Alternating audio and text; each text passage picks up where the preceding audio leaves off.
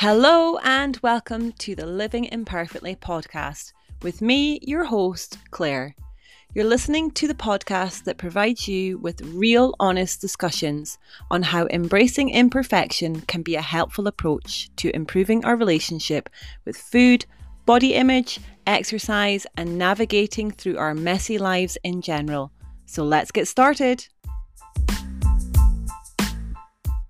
Today's episode, I am joined by a lovely guest, Katie from West Beach Challenges. Today's episode, we are going to be chatting about letting go of the term skinny. So I'll pass it over to you, Katie, to introduce yourself to our lovely listeners. Oh, hi, Claire. Thank you for having me. I'm very excited to be on your podcast. Yeah, I'm Katie, and I am an online fitness and nutrition coach. And my main mission in life is to help women find a pattern of movement, nourishment, and training that makes them thrive. And I know we've both been in the coaching world for quite a long time. And I think initially I started out with a very different idea about how to take people to their happy place. And along the road, I have just realized that I think we have the emphasis the wrong way round. And actually, to find you're happy, we just need to establish this pattern of looking for change from a place of kind of love, and not this idea of needing to shrink ourselves or change ourselves or shame ourselves into change. So that is kind of my mission in life, to get people to be thinking about giving themselves superpowers and looking for what they need more of, not less. Oh, I just love that. So I guess we'll get started then. So where do you think that this need for us to be the smallest version of ourselves comes from? Yeah, I mean, it's like literally everywhere, isn't it? And I was chatting with Stu, who we both know, the other day on his podcast about it. And I think just on so many levels, we are just told, particularly as women, that the only kind of aim or goal or aesthetic that we should be driven to pursue is this idea of kind of living in these very small bodies. And it's both kind of subconsciously around us, like how frequently we are praised when we are living in smaller bodies, even if it's because maybe we have, possibly a poor relationship with food, or we've had a really stressful time, or we've been unwell. The public perception is, oh gosh, you look well, have you lost weight? Is almost like the lead on, isn't it? And you just have to look on Instagram, you just have to look on the television, you just have to watch a film. You're not seeing kind of the leading ladies living in bigger bodies. There's a very narrow beauty ideal, and it isn't really massively expanded on. I think maybe there's a little push to have a little bit more representation of women who live in different size bodies. And I know when you look at some sort of fashion labels and things, they are trying to get models who don't just live in these very kind of Kate Moss heroin chic bodies anymore.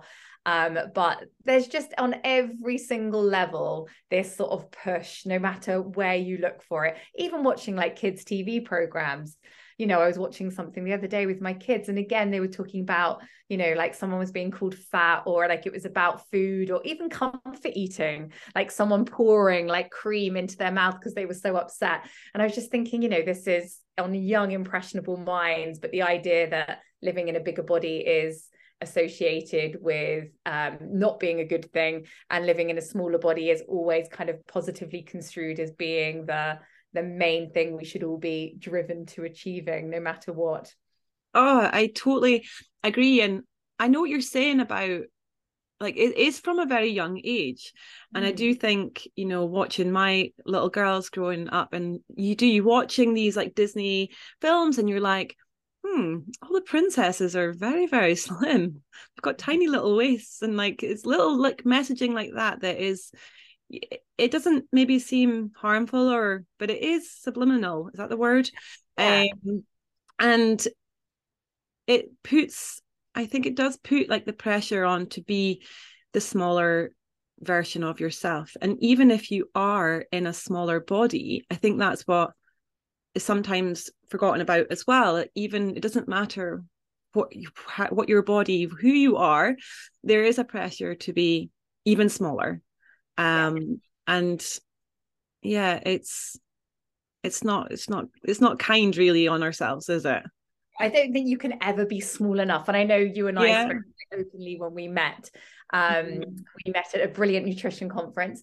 And, you know, we are both very privileged. We're both living in what would be perceived like externally as small bodies, but we have both lived in smaller bodies and probably maybe unhappier bodies. And even when I was at my smallest, I do remember a drive, quite a strong desire to push it even further and get even smaller. And I think sometimes people, you know, they have it in their heads that they'll reach that magic number on the scales, or they'll, you know, suddenly fit into the jeans that they've always wanted to, and then they'll be enough. But actually, I think you and I both know, I mean, maybe for some people it will be and they'll just find they're happy, but actually I think so often you don't feel how you think you're going to feel when you meet this kind of arbitrary number on the scale. Actually, you've not done the work on your body image. So actually what you've done in the process of living in the smaller body is you've broken down any natural relationship you've had with food. You've broken down your body image because you've repetitively told yourself that you're not good enough as you are. So you need to kind of undereat to achieve this kind of body ideal. But obviously alongside that, you've probably spent far too much energy, kind of cognitive power, like all of your creative energies have kind of dissipated because you've just been so intent on living in this tinier body. You've probably like ruined your relationships with your friends, your family, become a little bit obsessed by it. Maybe you've kind of like even led your body into not being very healthful, because possibly, I know for me, like I lost my cycle for a little while, like my body fat levels were far too low for, you know, wanting to be like a healthy human. But yeah, still, I didn't reach my happy, if anything. And obviously there is research to back it up. Engaging in diets, if you don't have a good body image and you don't have a good relationship with food, engaging in like a restrictive diet or a diet that has only one metric of kind of measuring success, which is, are you going to be living in a smaller body, can really be very, very damaging. Oh God, yeah. I mean, I was very similar to you. It, to the point, yeah, lost my cycle. And it is that thing of, it still isn't enough. It's still not enough. Like, and that need, even when you reach to that point, I think it's never going to be enough. There's always going to be smaller. And I mean, from personal experience, like in an athletic point of view, like when you don't have that much energy coming in and you're asking for performance, that is not a good combination. But then you're also getting this extreme amount of praise. Yes. Like, look at you're so lean, you're so you've got great abs. I mean, I always like joke about like that, like, oh my God, I think I was like 13% body fat, 14 maybe, lost my cycle. My running was horrendous, like awful. Like the one thing that I actually wanted to do was awful. And I still was thinking I needed to be leaner to be better, to be good enough. And you're like, at what cost does that come at? Like, are you genuinely happy in yourself? Are you content? Are you out with your friends and socializing and eating and, you know, not being consumed by your thoughts about food? No, you're not. When you're in that stage of place, you're not. And like, you know, even like that preoccupation of like the numbers of the cat, you know, to get yourself that lean, it's like, even if you were eating out socially, you're still like clocking it in your head. Yeah. Of course you the are. Numbers. I don't think people see that either. So when you're looking, and I often say this, you know, you have no idea if you're like on social media or you're seeing someone on the telly, you don't know what living in that body is costing that person. And you don't know if, you know, actually with the things that are important to you in life, if you would be happy to have the sacrifices that person is having, like you just externally see like a very enviable body, you don't know if you actually want to look after that body. And I do, and this is why, like, my whole premise when I'm coaching women is, let's just reverse engineer it. Why don't we first just get you consistently, imperfectly, I love your whole ethos around perfect action, but let's just imperfectly get you consistently looking after yourself better. Can we just see what kind of body works out when you do look for nourishing your body optimally, when you do look for consistent daily movement, when you do look for, you know, actually introducing some regular, consistent training, not perfect training, but consistent training. If we could just stabilize those factors for, like, say, 6 months, like, you will be living in a different body. It's not going to have the same kind of like buzz as let's lose 10 pounds in, like, I don't know, 10 days or something. But actually, if you've never been a person who aligns with, you know, being a person who regularly trains, who looks for vegetables at every meal, who kind of knows what protein targets might look like and how that might impact on their appetite and their satisfaction after meals. Like, if you don't have any of these fundamental principles and you always just strive for fat loss, it's like you don't even know how to kind of even get to kind of maybe maintenance. You don't even know how to just kind of be consistent enough and turning up enough to have the habits that would eventually, hopefully, be looking after this dream body. So I often say, like, if I just had a magic wand and I was like, you know, 5, 4, 3, 2, 1, oh, you're in your dream body with your current habits, behaviors, routines, you know, the way you like to live, with the values, the things that are important to you. Hand on heart, how long is that body going to exist for? Do you have the habits set up? It's like suddenly like inheriting like a business without having built that business. Like, is it going to continue to thrive, or will it like quite quickly crumble? So I just want women to get much more interested in creating this blueprint, this new pattern of living. Forget about fat loss, like literally forget about being your skinnier self or the smallest version of yourself. Park that somewhere really far away. Trust the process, that loving yourself more deeply, making decisions that line up with the type of person you want to be. And all of us want to, you know, it's still January, so often there are like fitness goals around being a person who does nourish better, who does move more, who does train. Like, start voting for being that type of person quietly, gently. Other things will be shifting. But I think we're so impatient. And what you and I are trying to sell as coaches is this kind of, you know, we're talking about lifestyle change. We're talking about meaningful change. And it's not as sexy as like a belly fat, drop a dress size in 10-week challenge. Unfortunately, we can't find a way to make it sexy. I've thought about it. I've thought about it long and hard, and, you know, lose like, be patient, take your time, learn the process. It's not really sexy. We don't want it because we want this like instant gratification, because if you think about it, right, our lives are pretty much like that right now. We get Amazon, we get things like the next day, we get, you know, I could go and do a food order and get it delivered in a few hours. It's just like these small things that our expectations of things coming so fast now, or like, but it's reminding ourselves that our body isn't Amazon Prime. Unfortunately, that's a great quote there, just there. Yeah, no, I think I actually did put that on social media a long time ago. But yeah, it's not like, and I wish it could, but it's like what you say.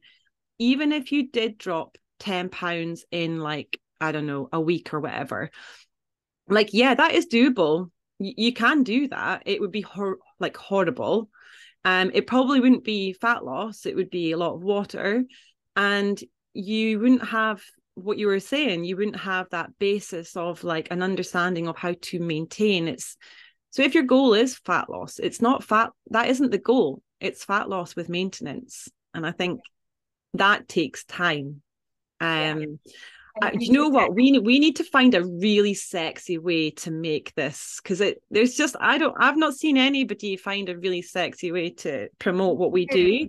It is tricky. I mean, what does like contest to the fact that this is the best way is the fact that it's the quickest way. So if you are looking for like a quick fix, it is a mindset change. But like the women that I work with, either in group coaching or one-to-one, you know, they're astounded when they start doing the real work. And it is the real work. It's the real work at looking at, because, you know, I would say that there's like 4 fundamentals when I'm coaching, and I think we're really similar. But there is the training, obviously there's the nutrition, yes, there's the movement, but the last pillar is mindset.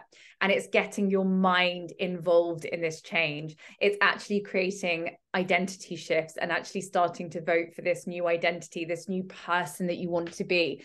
And you have to do these things, like all 4 of them, like consistently, imperfectly over time, to actually make meaningful change. And I know that we both work with our clients for, you know, years, like they're not going anywhere. And the feedback that, you know, I'm getting from the women that I work with, you know, their relationship with food is improving. Their relationship with their body is improving. They're starting to really respect their body for what it does. So when you were talking about performance was really important to you, so actually one of your values is obviously, you know, being a good runner. Like you want to be able to run, you love it. Like Claire does crazy things. If you don't know Claire like runs for like, I don't know, miles and miles, and does ultra marathons and crazy things, but that's what you love. And Yeah. actually, so from a health point of view, you need to be fueling it so you can engage in this behavior that you know, love for the rest of your life.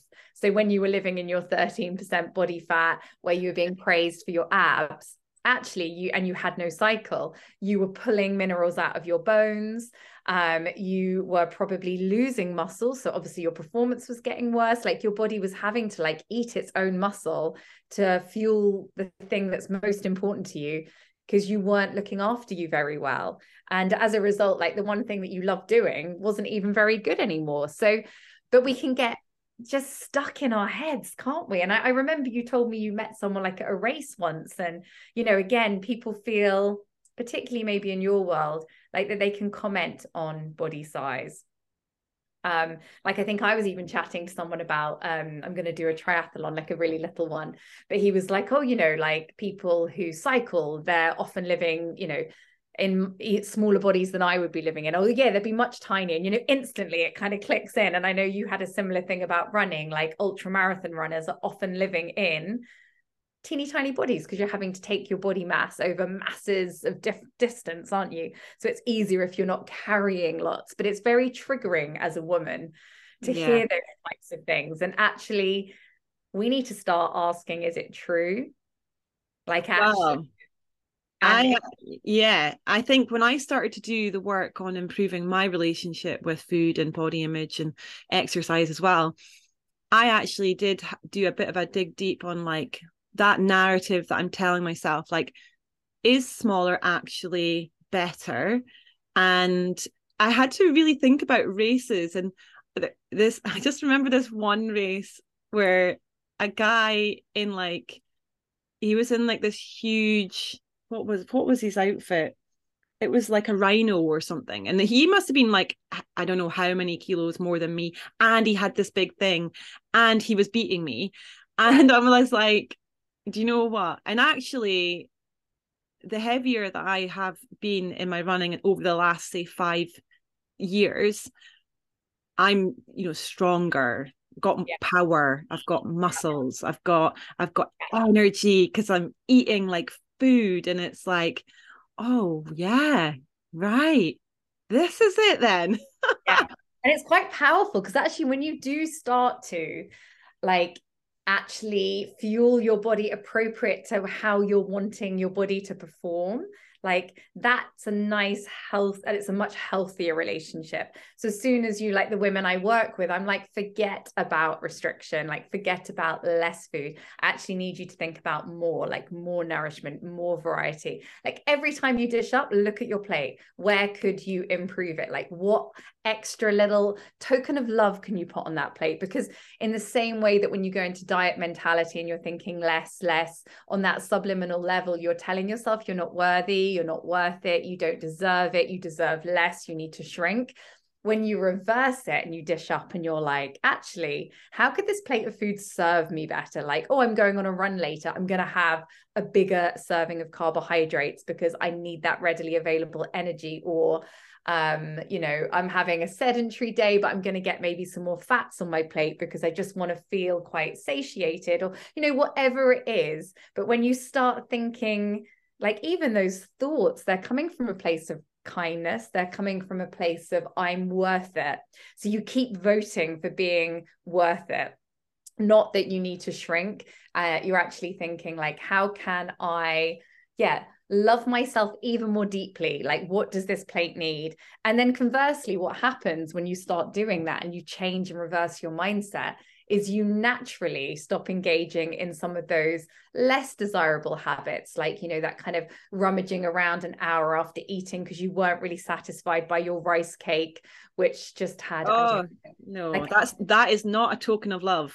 Not a token of love. And I think, so when I'm getting people to let go of skinny and I'm getting them to like park it, like, you can acknowledge it, you can get really curious about it, you can, and I know you and I are both really into journaling tasks, and Claire, looks like you've got brilliant like prompts and things on your blog posts, but it's really good to start getting really curious. And like you started unpicking it, isn't it interesting that when I'm fueling myself better and nourishing myself appropriately for, the performance I want, I do much better. And actually, it wasn't true. You're not the best runner when you're 13% body fat, and you're probably not the best mother or the best partner. I expect you were a freaking nightmare. I was horrible. To be around. I was very cranky, and did not like life that much. And I think like going back to like then seeing performance, I think that's a great way to change this narrative that smaller equals better. It's actually like changing that, letting go of like the skinnier, like that term, and being like, hang on a minute, what can my body do? What's like, switch it to performance goals. Because when you like learn something, I think for my clients, like when the ones that come to me in person, when they come into the gym, the first thing they see if they're new is this squat rack, and they're like, there's no way I'll ever do that. And that is like a secret thing that I'm like plotting. Like, I'm going to show you that you are badass. Yeah. And then when they do it, they're like, I am strong, I am powerful, like my body is amazing and I'm so proud of it. And you change this narrative, like, I am worthy, look at my body, look what it does. There's nothing better than that adrenaline of like doing something that you never thought you could do.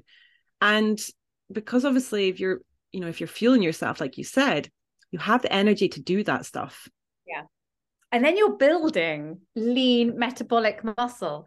And I me and Stu like chatted about this, I think it was just last week, but it's like, if women were much more like, if we'd all got much more kind of, not obsessed, that's the wrong word, but much more interested in getting stronger sooner, we'd all be living in like different bodies anyway, but they would be more metabolic bodies. Because again, when you're looking at shrinkage, you're not just losing body fat. And when you go on these quite extreme or restrictive diets, you're actually breaking down your lean metabolic muscle. You're breaking down like the tissue that you need, that is becoming more and more difficult for you to gain muscle as you get older. So like literally you're kind of just doing your future self the biggest disservice when you have this aim of fat loss in the absence of getting more metabolic muscle. And to build muscle, we all know that you need energy. So again, that's why I think just shifting that focus, like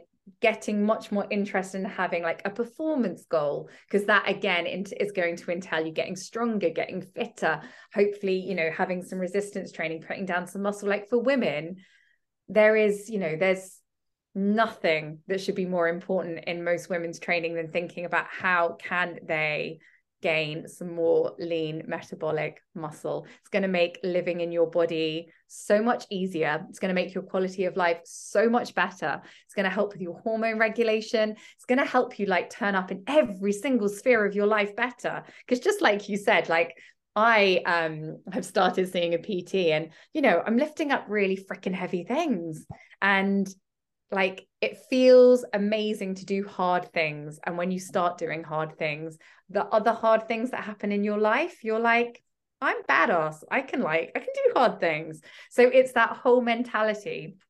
And I do think it's like a domino effect. Sometimes the movement has to happen first and the training, and then you start to get really interested in feeding yourself better. I do feel like that's quite a natural transition.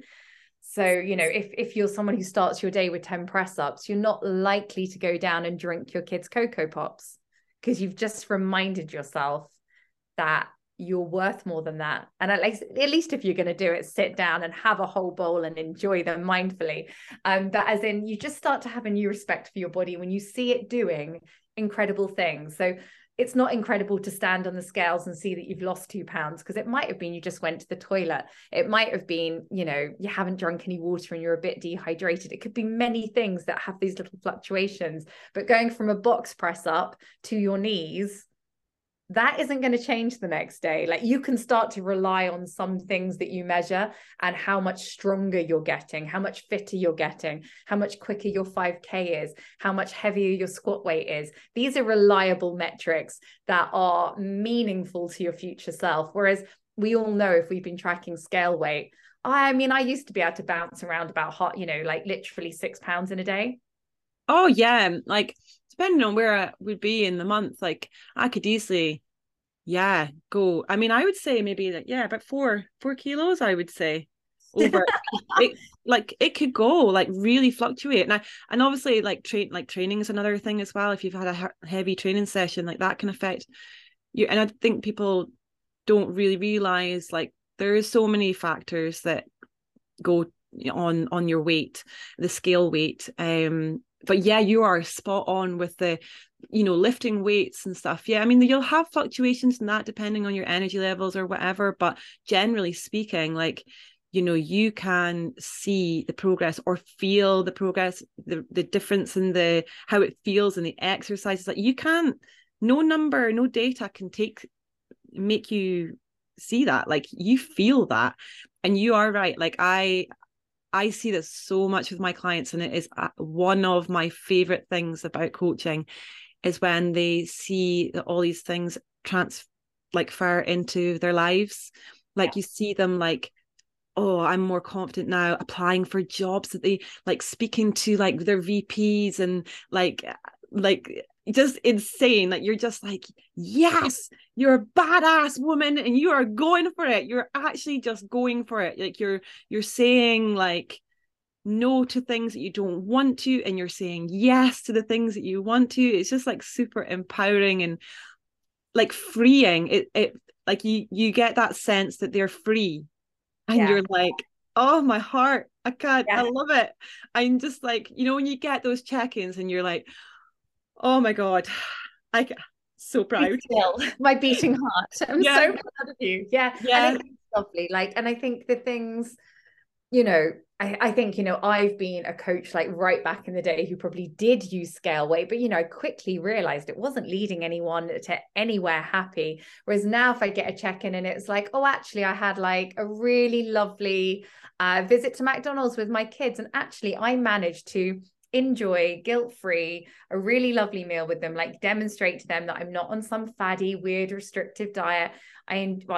Actually, once you give yourself permission to eat McDonald's, it becomes much less enjoyable. But as in, again, just like check-ins like that fill my heart with joy, because they'll be like, I had it, it was guilt-free. Maybe I didn't even really enjoy it. Maybe I really did, but I just went back to my blueprint of behaviors. And I realized that, these kind of, you can have majority and minority eating habits. You can have foods that just are good for your soul, but they're having this kind of complete permission and getting really curious about the apology.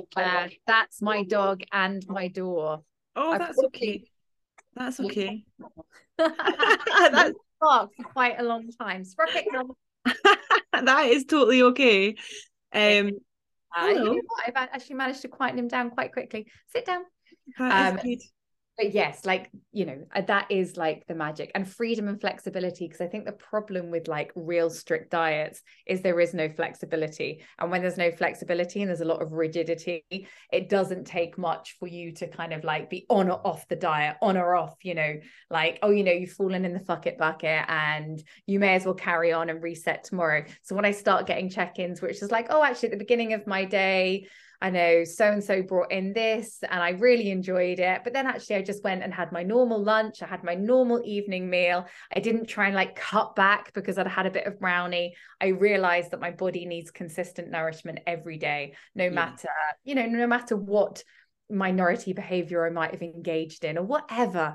But just having that kind of bigger holistic view of your nutrition and your movement and your training, just being this kind of more holistic, flexible, fluid thing. And like you and I said, life is busy, and sometimes you have to turn some burners down, sometimes you can turn some burners up. And I know you were telling me about that, and I thought that was really nice. I think that's, I mean, that is one thing I like say to clients. It's not about turning a switch on and off. It's about a dial. And you sometimes you have to, you know, put a bit of concentration on something, you turn that little bit up, and sometimes some things just need a little bit of a dial down, and everything is kind of fluid and we kind of go with the flow. It's like that holding on to that control and that perfection. You think it's because, you know, when you have perfectionist traits, you like think that is what is going to be the driver. If it's perfect, I'm going to get that perfect result, when actually that perfection can hold you back from potentially doing things totally because you're scared of it not going right, or it's just too much control that it does affect your relationship with food, exercise, body image. And it's trying to come back to that place of self-compassion, speak kindly to yourself, come away from like the shame, the guilt, because it gets you nowhere and it just makes you feel horrible. And like, I know that you're like quite similar, like coach to me, is like, that's just not our bag. Like, you know, we're not going to speak to people like that because it doesn't get people anywhere, does it? And we want people, I personally want my clients to learn how to then speak compassionate towards themselves, you know. And I think sometimes you need a little bit of encouragement, and even to know how to do that as well. Like, how do you do that? It's having the confidence to have that autonomy as well, because I think people lose trust in themselves. And I think if you are listening to this and you know, you don't have like a good relationship with food, or you don't have a fantastic body image, you probably don't really trust yourself either. So you almost want to outsource somebody else to kind of tell you what to do, because you've stopped trusting yourself. You don't trust yourself to make good decisions. You're not to be trusted around certain food items in the house. They have to be out the house. You know, you can't really be trusted to like show up for your workouts. You probably need someone to kind of tell you to be there. You know, you've kind of farmed everything out. You kind of probably want someone to just give you a shake or give you like a really rigid meal plan, or, you know, but you actually, if you are that person, you need the exact opposite. You need to, who's going to get back their autonomy, who starts to check in with themselves before acting, to start trusting themselves, to make decisions that line up with the goal they've chosen. Because everyone, you know, and again, I would say everyone leaps to a fat loss goal. And I think it's unpicking the why. And I know you and I both do a lot of kind of like, what are your values? What's important to you at the moment? So we can align things more clearly, but then giving people, you know, a safe space to start exploring it. And it's never going to be linear. It's not, you know, it's not like doing this work is simple or straightforward, or it just goes in one direction. It's a real kind of iterative process of trying things, getting curious, being really compassionate about how you're responding. But doing this means that you're never going to start back at, you know, step one. Like, even if you kind of feel like, you know, you take a break or whatever it is, you have still done some of the real meaningful work on your mindset, on your beliefs, on the things that you hold true. Because so often these stuck narratives are what keeping us stuck in just repeating these failed dieting habits and patterns. and just, oh, it's because I'm addicted to sugar. It's not because you're No. addicted. Yeah. It's Yeah. much easier, like, to be addicted to sugar. Like, yeah, let's just go with that.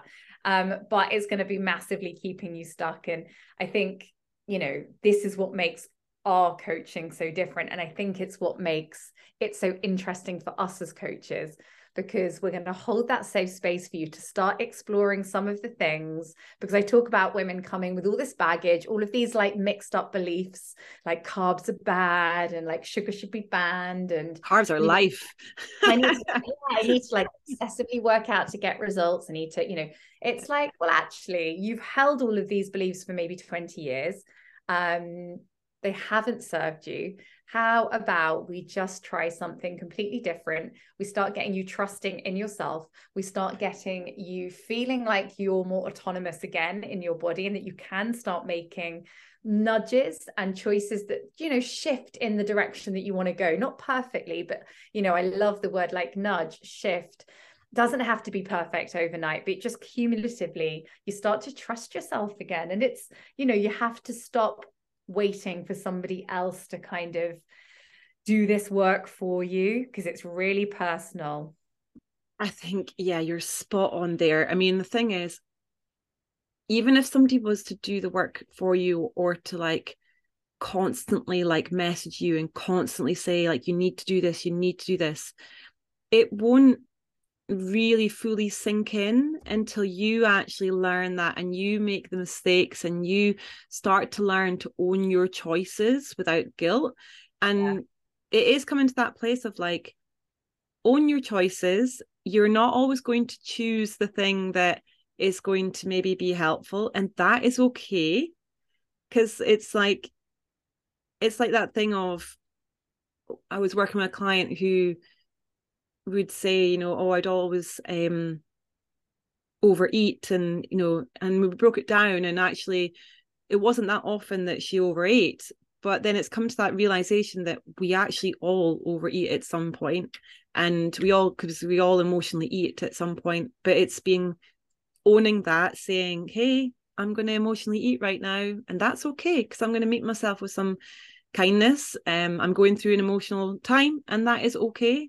And then I'm generally speaking, I know what my diet is, I've got that groundwork there, and that is what I'll get back to straight away. And it's like, it's at the time though, when you initially do that stuff, you're like, no way am I ever going to get to that place, because you've spent, like you said, it might have been like 20 years of your life thinking like, oh, I'm just an emotional eater, or I'm it's these labels that we put on ourselves, isn't it?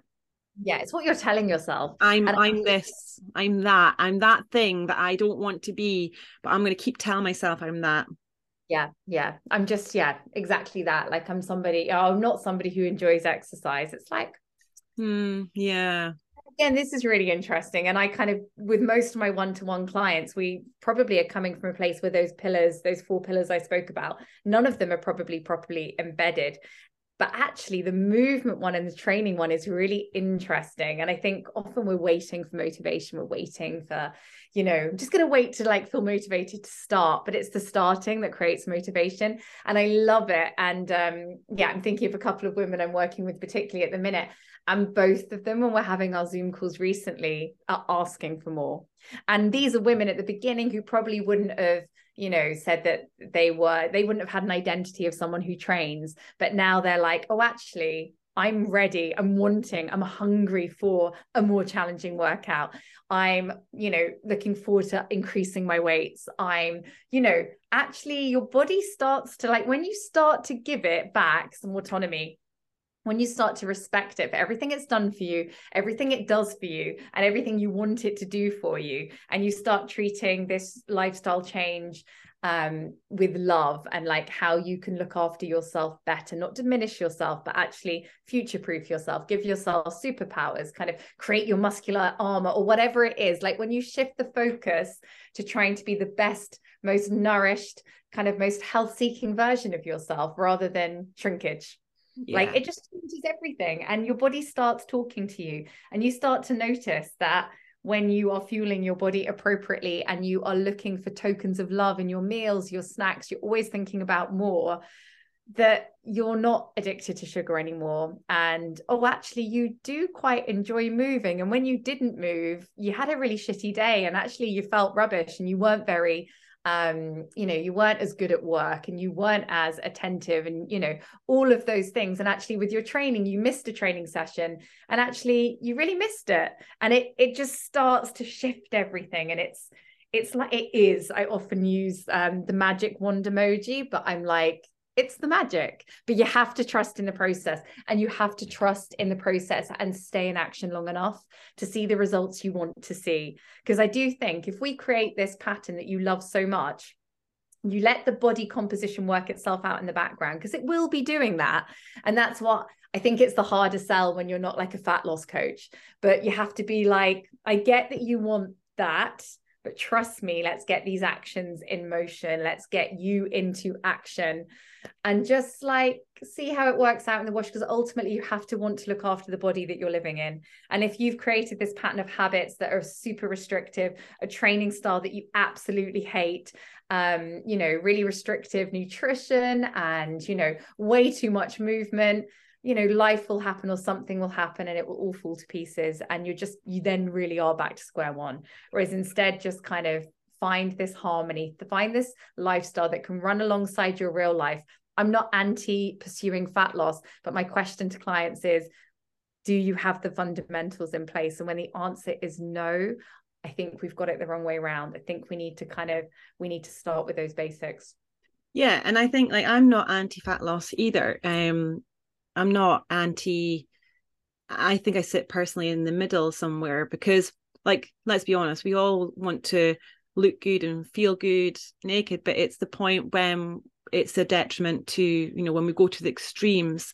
And it's exactly what you're saying. If we get the fundamentals right, the basis of our nutrition, the basis of our movement, we have all our habits and behaviors. And once you have that basis, like, yeah, those things naturally, they come as part of that, without having to really put the fixation on it. It will happen, and it will happen long term, and it happens around your current lifestyle too, which I think is where we kind of slip up sometimes, because we are trying to force, like, say, a training plan that doesn't fit with our lifestyle, and then you just have this like total mix of everything and hoping that it's going to happen in 6 to 8 weeks, when it's like, what are you doing now? What free time do you have? Let's work with that. Let's just change your mindset on a few things. Let's just change slowly. Yeah. And it's amazing, like, when you allow yourself that patience and you remove that kind of fixation of that end result as well. Yeah. It's permission to kind of find your happy, isn't it? It's permission to kind of get really curious about where you think you're going to find it, to actually the reality. And I often say, it's just, we probably got like a really unrealistic ideal in our head that kind of keeps us trapped in a diet trap and keeps us kind of busy, keeps us kind of like a bit self-absorbed and a bit too kind of preoccupied with food, which actually doesn't serve us, because that just feeds all of our yo-yo diet habits. And then maybe we've got lifestyle that does need to adjust. Like maybe it does need to be a bit more health seeking to future-proof ourselves, to love ourselves a bit more. But both of them just need to kind of shift so you can find that nice place where they can coexist, and you don't have this dissonance of always feeling like you're self-sabotaging. The reason you're self-sabotaging and not kind of moving yourself towards, I don't know, I can't even think of anyone, like a Kim Kardashian body or whatever, is because you haven't taken the time really to think about your real why. And so frequently, and you used the word earlier, it's about how do you feel in your body. And so frequently, like everybody's on a diet, like the word diet is just like the way of nourishing your body, your way of kind of like your lifestyle, your way of living. Like everybody has a diet, but I think going on like a typical kind of restrictive diet, or a diet of kind of just focusing on what you need less of, is actually going to be breaking down your body image. So it might be that you are living in a smaller body, but you might actually be feeling so much worse. So you're not feeling better in your body. You're not feeling energized. And And I think that's why often I'll use rating scales. Like, how do you feel in your body right now? What's your relationship with food like at the moment? Like, rate it out of 7. Like, they're the things I want to measure, because I don't think there's a direct correlation. It's not just, oh, actually, now my body's smaller, I feel so much better in it. If anything, if you've been engaging in dieting behaviors, it might be that, like, to all intents and purposes, external people would be like, oh, that your body is really enviable, but you've got such a broken relationship with it that you're scoring right down on a 2 out of 7. Whereas somebody who's done a bit more work, has found they're happy, might be living in like a bigger body, but actually they might score much higher. I think it's what you were mentioning there about find you're happier. Like, one thing that I think that helps people realize that they're happy right now as they are, like, instead of like seeking, when I get to X, I'm going to be happy, like, I'm going to be happy when, I think is quite a dangerous sentence to tell yourself. So I think, like, you know, coming back to practicing some gratitude and realizing like what you have in your day to day is be grateful for, and that you're happy and all that kind of stuff is like super, super helpful if you're always like seeking. Yes, 100%. Because you have to be, and actually I have that on, like, when people join up with coaching, it's like, it's total acceptance of where you are now. Yeah, exactly. That kind of like, I am, you know, and thinking about all the amazing things your body does for you and zooming out. Yeah, I think that's a great way to finish the podcast, probably, because we could probably go on. I think we could. I mean, we could just go on for hours, which I'm sure our listeners would really want to listen to. Think how many steps, if they put us in their ears at the beginning, like, this is probably like a good 6,000 podcast. I reckon so. Well, I mean, we're just going to have to make this happen again. Well, thank you so much for taking the time to listen to this podcast. And thank you, Katie, for taking the time to come on the podcast as well. It's hugely appreciated.